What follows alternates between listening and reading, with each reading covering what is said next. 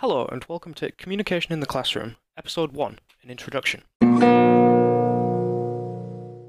In this podcast, we'll be discussing various communication theories that student teachers can use to improve the way they interact with their students inside the classroom and improve their overall general understanding of social interactions between humans, all of which is relevant towards modern human communication.